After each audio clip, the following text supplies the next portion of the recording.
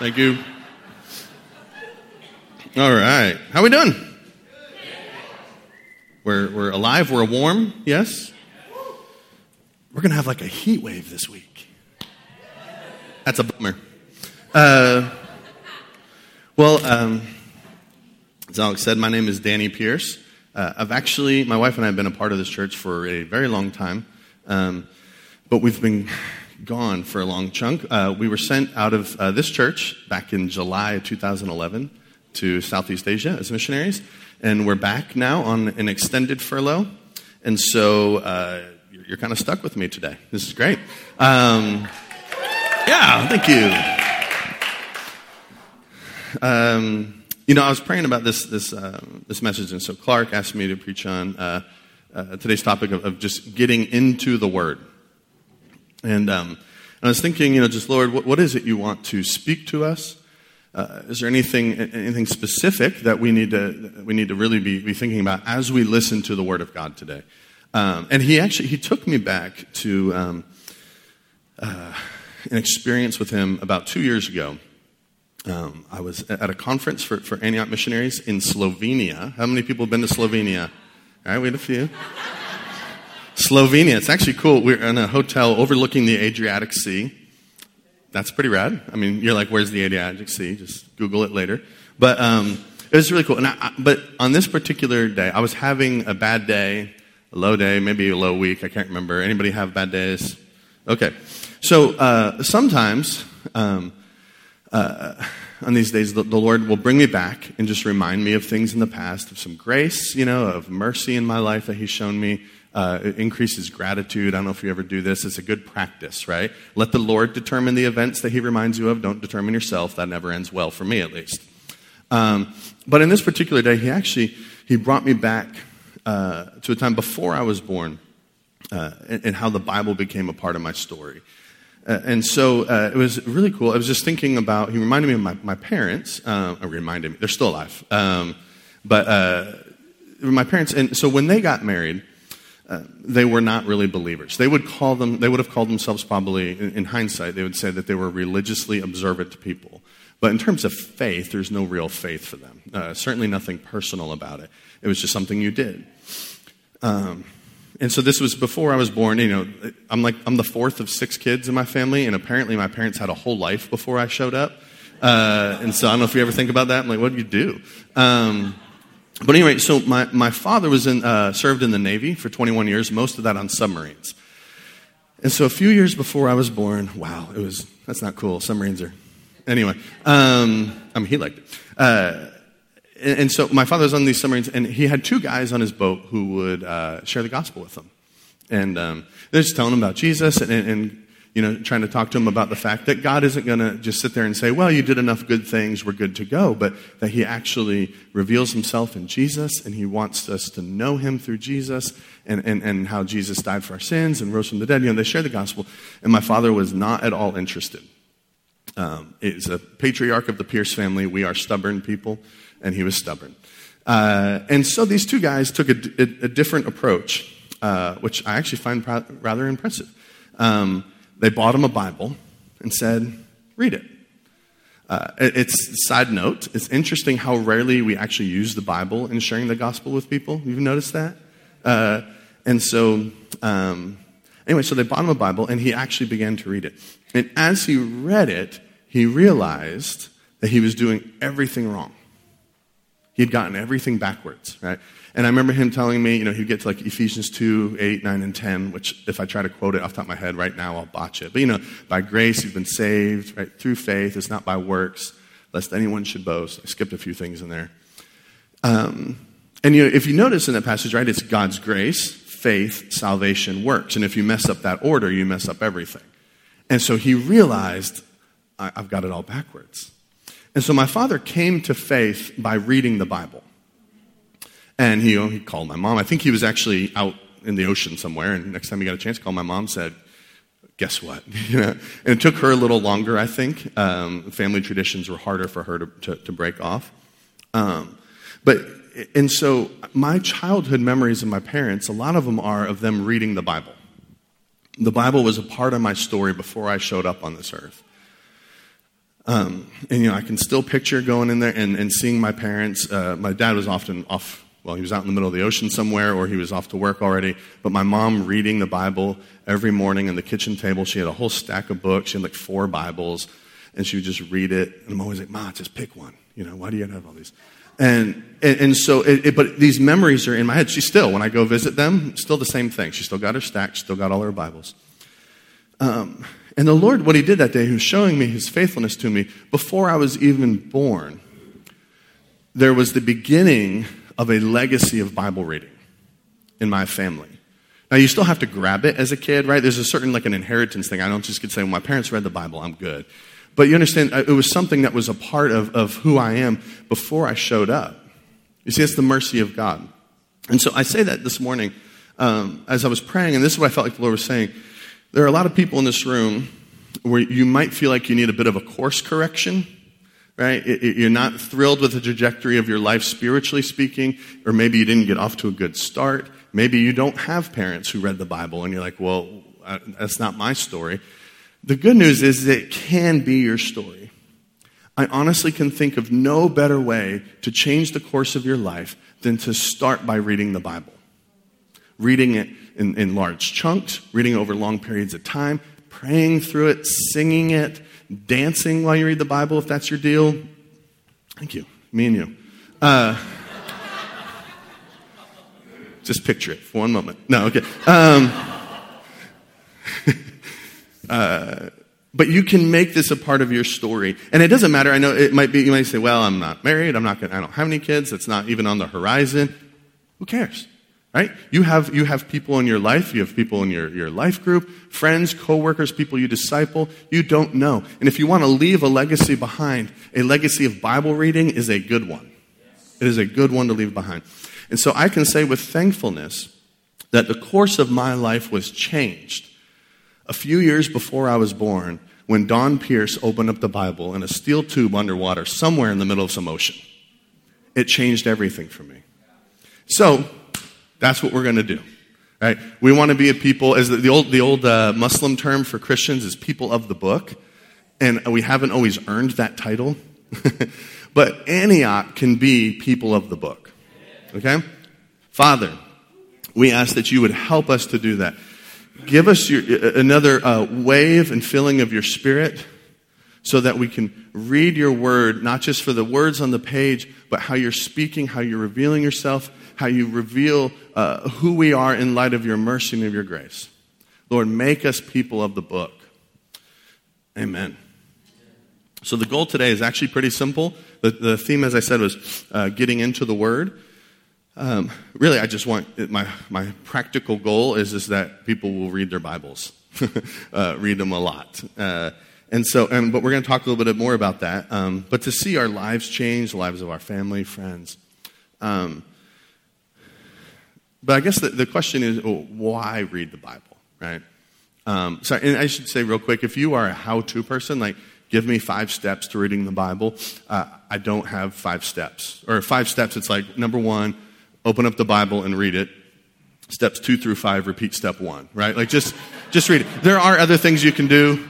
I am more than happy. We actually used to have a class years ago. Some of you did it on reading the Bible and how to read the Bible. We can maybe put that together, unless the Lord comes back and, who knows. But really, I just want to look at the why. Why read the Bible? And if you were to ask that question to a lot of different people, so why should we read the Bible? You get a lot of different answers, right? To teach us right from wrong, to make, to help us become better people, give me direction for my life. If we're honest, some of us just read the Bible because we're supposed to, right? And some of those reasons are better than others. But a lot of those reasons really they're self-centered, right? I want direction for me. I want to know right from wrong. And as good as those things are, I think we can aim higher, right?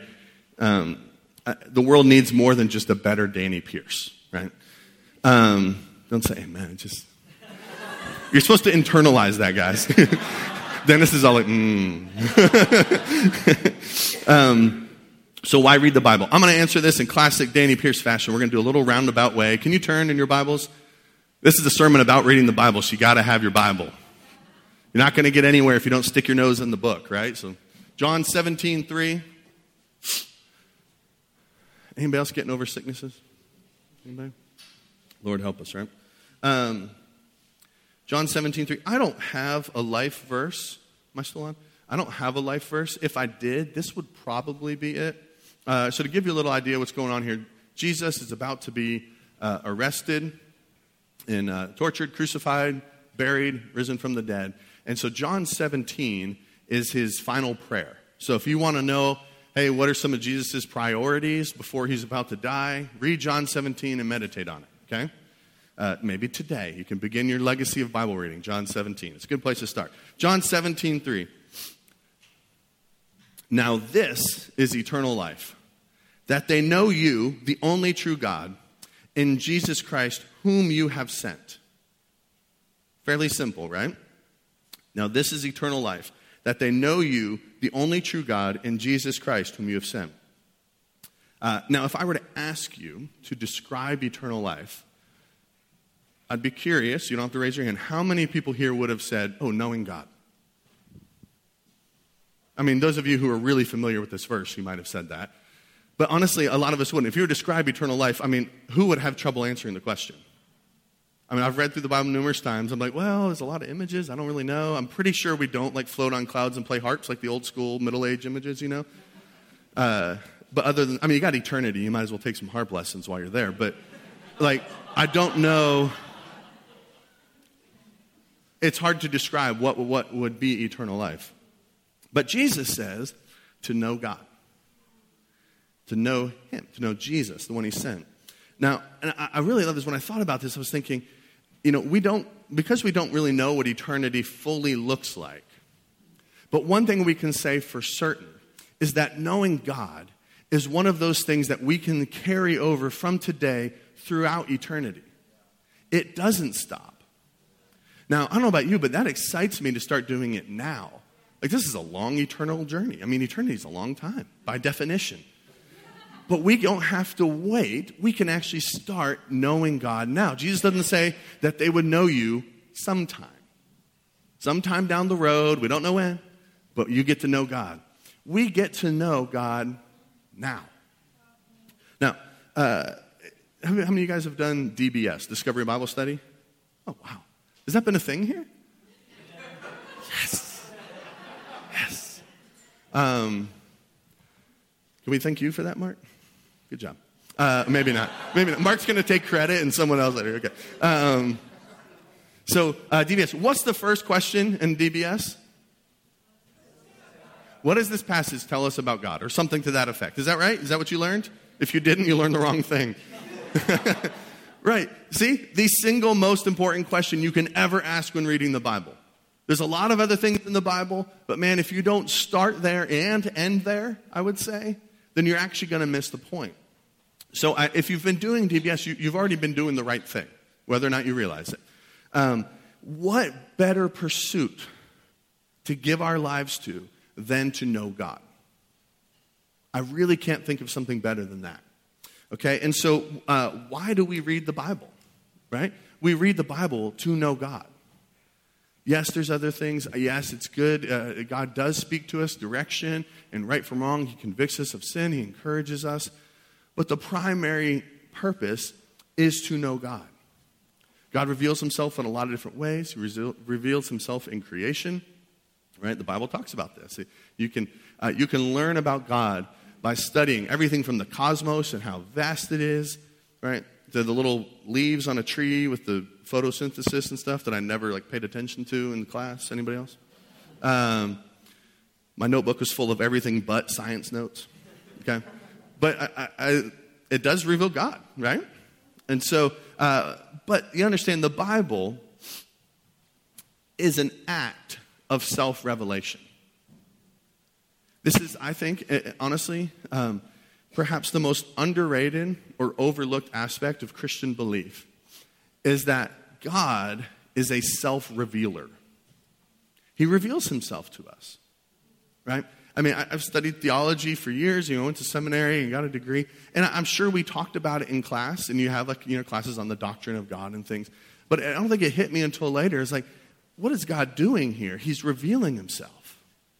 He's revealing himself in throughout history and these events that they record. And we have this in a book so that we can know him. Now, it's not the only way we can know him. And his greatest act of self-revelation is in Jesus, right? And where are we going to learn about that? The Bible. This is church. You can just say the Bible. It's the answer. Okay? The Bible. Yes, there we go. I see that hand, brother. Right? The Spirit, the Holy Spirit lives in us. He testifies in our hearts that we are children of God. It's an amazing truth. Where do we learn about that? Where did I quote that? It's in the Bible. There you go, right? If you want to know God, you will have to read the Bible. It's just no other way. Like I said, pray and he will reveal himself in a powerful way. He will make the words of a page leap off and hit you in the face and you're like, wow, this is amazing. But you gotta get your nose in the book, right? Okay, so that's what we're going to do today. This is going to be a slightly different sermon. Part of it is I'm just going to read some scripture. Is that okay? Yes. I love the Bible. I love reading this stuff. It's so fun. And I just picked a couple that I really like. You might have your own. And actually, I just want to encourage you. This could be a great activity with other people. You know, come to life group or come to a prayer meeting with your favorite passage about God. And just start reading it out loud. And trust me, if you're really doing this and saying, Holy Spirit, speak to us, it won't just be a nice religious exercise of Bible reading. Right? You will encounter the Lord. Okay, can you turn to Isaiah 40? We're not putting it up on the screen because that's cheating. Isaiah 40. So to give you a little bit of an idea of context here, this is Isaiah speaking to the people of Israel. After hundreds of years of rebellion, idolatry, of turning their back on God, God is going to rescue them from exile. And so he speaks to them in through Isaiah. And so he says to them, who are we? Let's start in verse 9. We're not going to read every verse.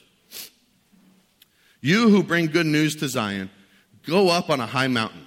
You who bring good news to Jerusalem, lift up your voice with a shout. Lift it up, do not be afraid. Say to the towns of Judah, here is your God. See, the sovereign Lord comes with power, and he rules with a mighty arm.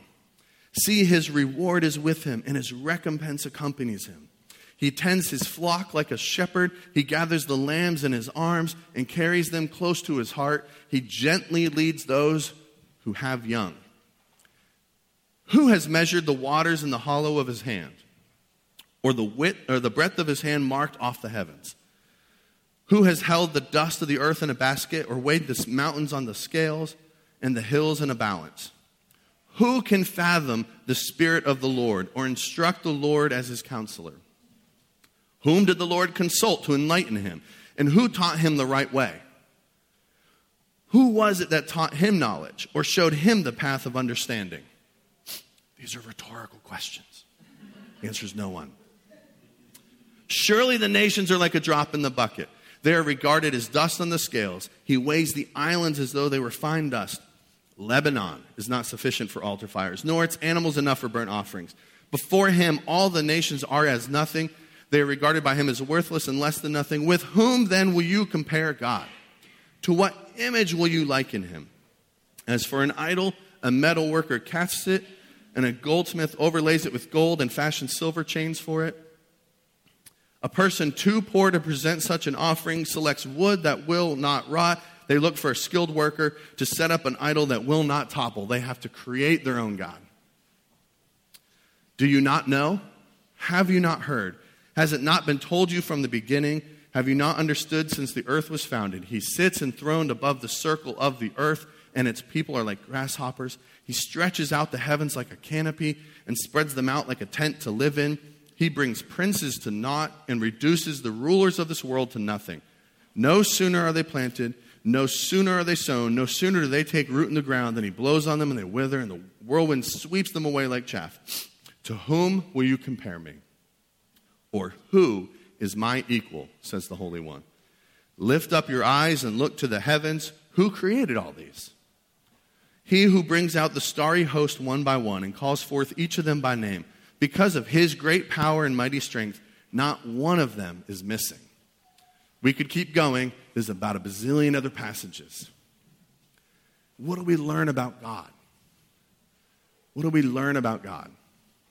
I mean, you think about this passage. He calls out the starry host by name. I mean, the smartest, what do you call these guys? Astronomers, aeronautical engineers, astrophysicists, whatever they are. The smartest guys in the world. I remember reading one guy, and I think he teaches at Berkeley, and he's like, we know almost nothing about the cosmos. Some of the smartest people in the world have to admit, we don't really know anything, right? And yet God is the one who called them out one by one. Right? They're still discovering animals in Indonesia where I've lived for the last 7 years. I read about it like every couple months. We have a new species of frog we didn't know existed. But you know who did? Right?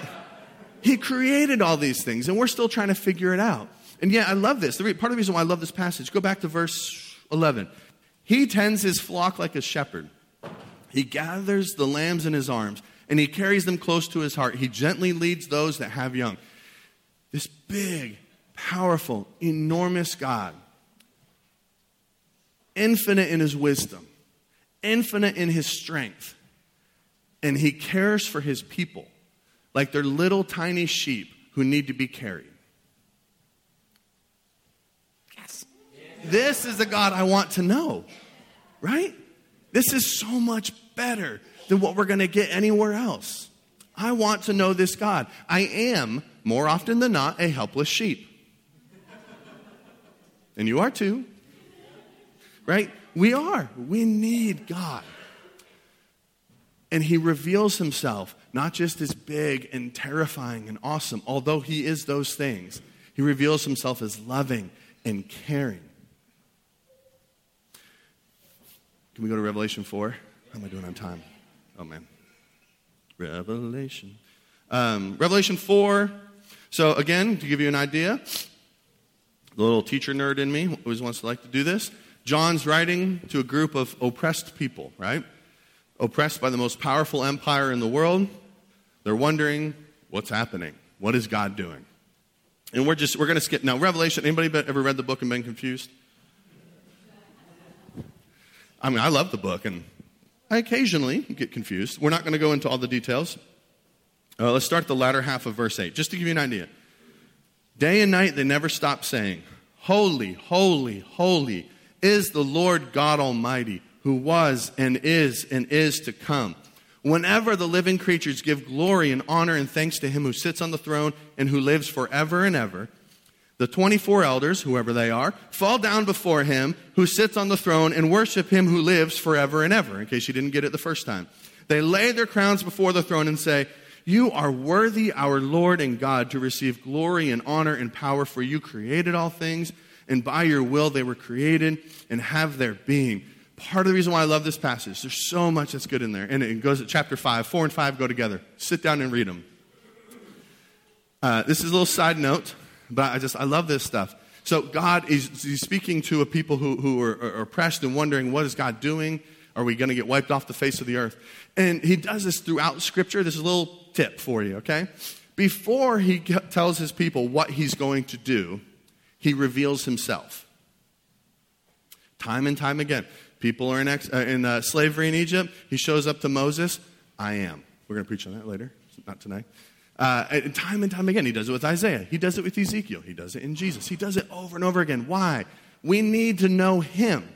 Not just what he can do, but we need to know him. You guys tracking with me? Right?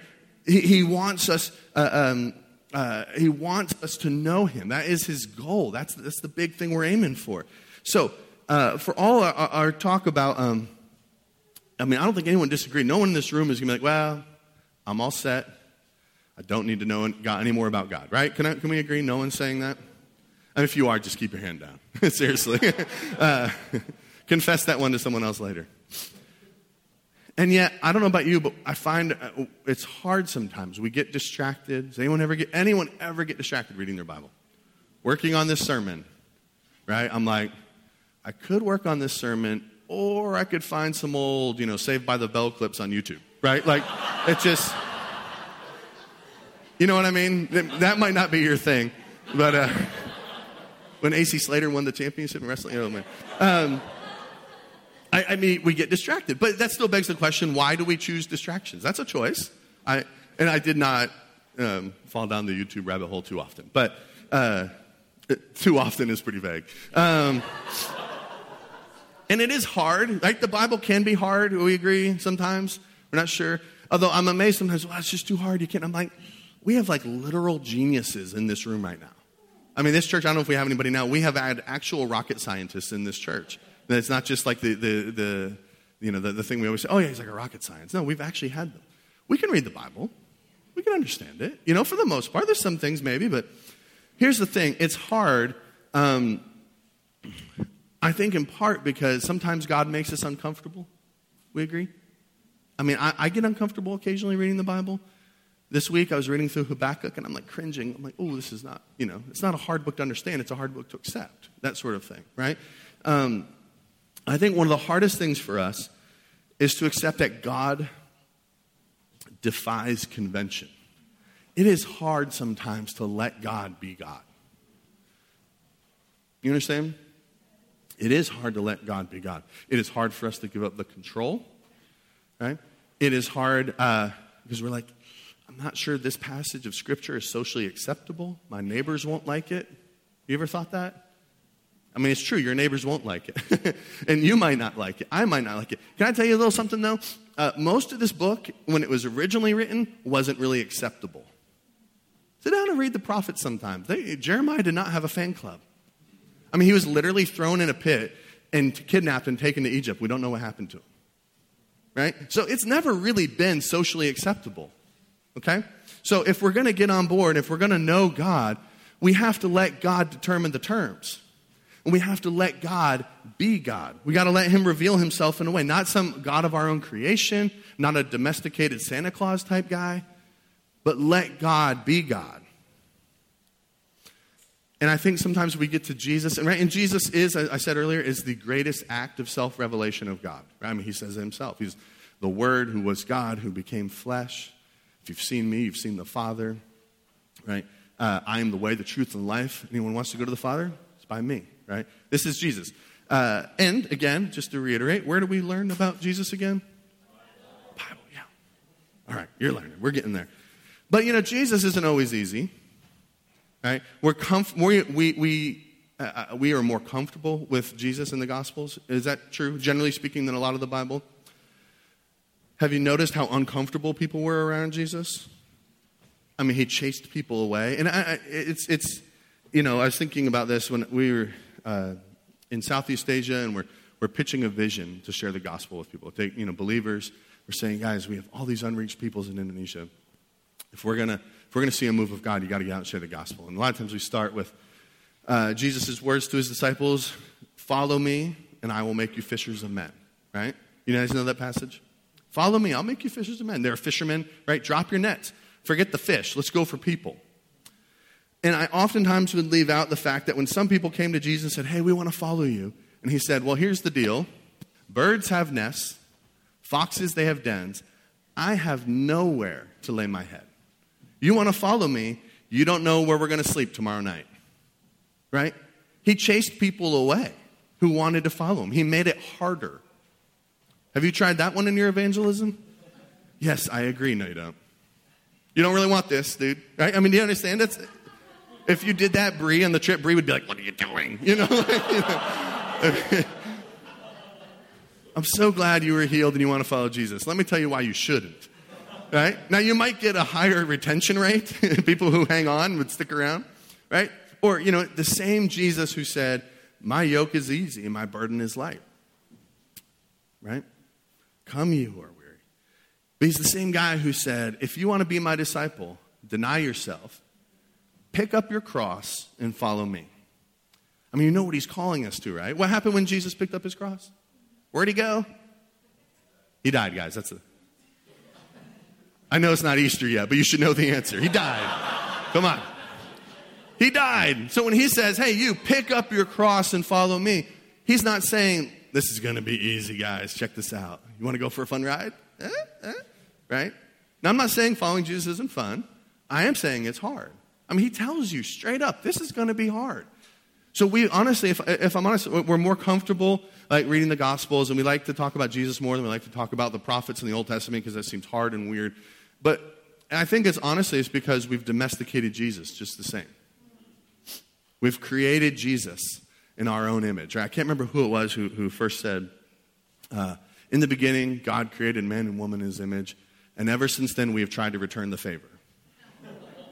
Right? Now, all of this actually, this is kind of like an extended side point, because my big thing is this.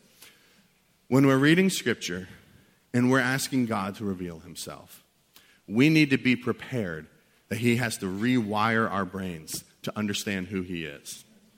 Right? The image of God that many of us have inherited, whether it's from the broader culture, it could be your church background, could be any number of things, is oftentimes just a creation of God in our own image. It's the way we want him to be. We have to let God be God.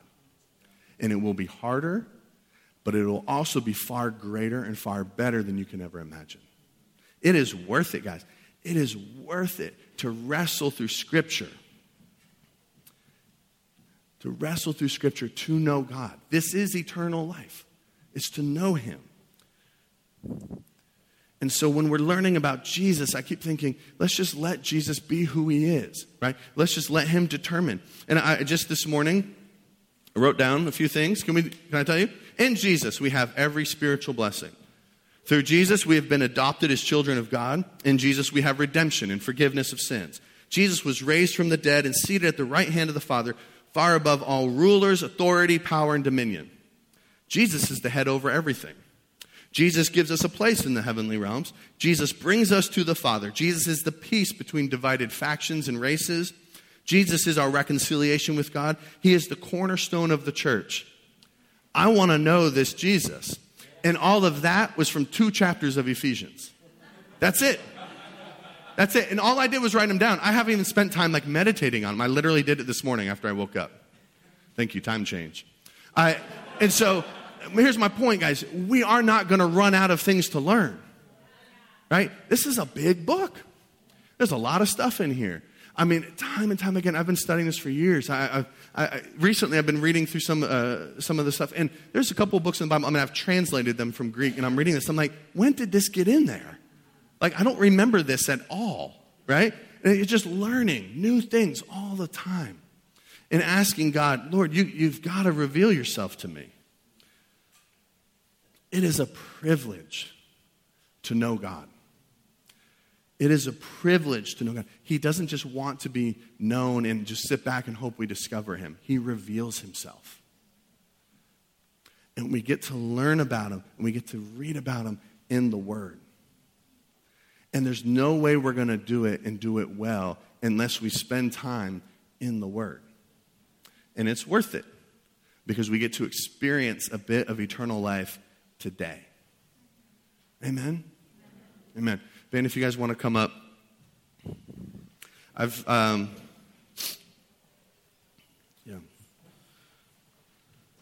feel like maybe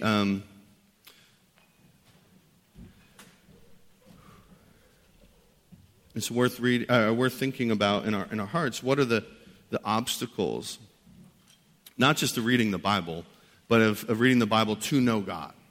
What are the things, Lord, just reveal these things to us. Break away the little bits and pieces, the lies we've been told, the lies we've believed. Break away the distractions, Lord. Break away all the things that hinder us from knowing you. Father, we're saying reveal yourself. Reveal yourself in your fullness. Not just today, Lord. This is just a beginning. But that we would go home and day after day, as we spend time in your word, Lord, we would say, reveal yourself. We want to know you. We are eager to meet you. We're eager to meet you because you are the Holy One of Israel. You are the sovereign Lord. You are the I Am. You are the Alpha, the Omega, the first and the last, the beginning and the end, the one who was and is to come. You are the only true and living God, and you are our Abba Father. So reveal yourself to us.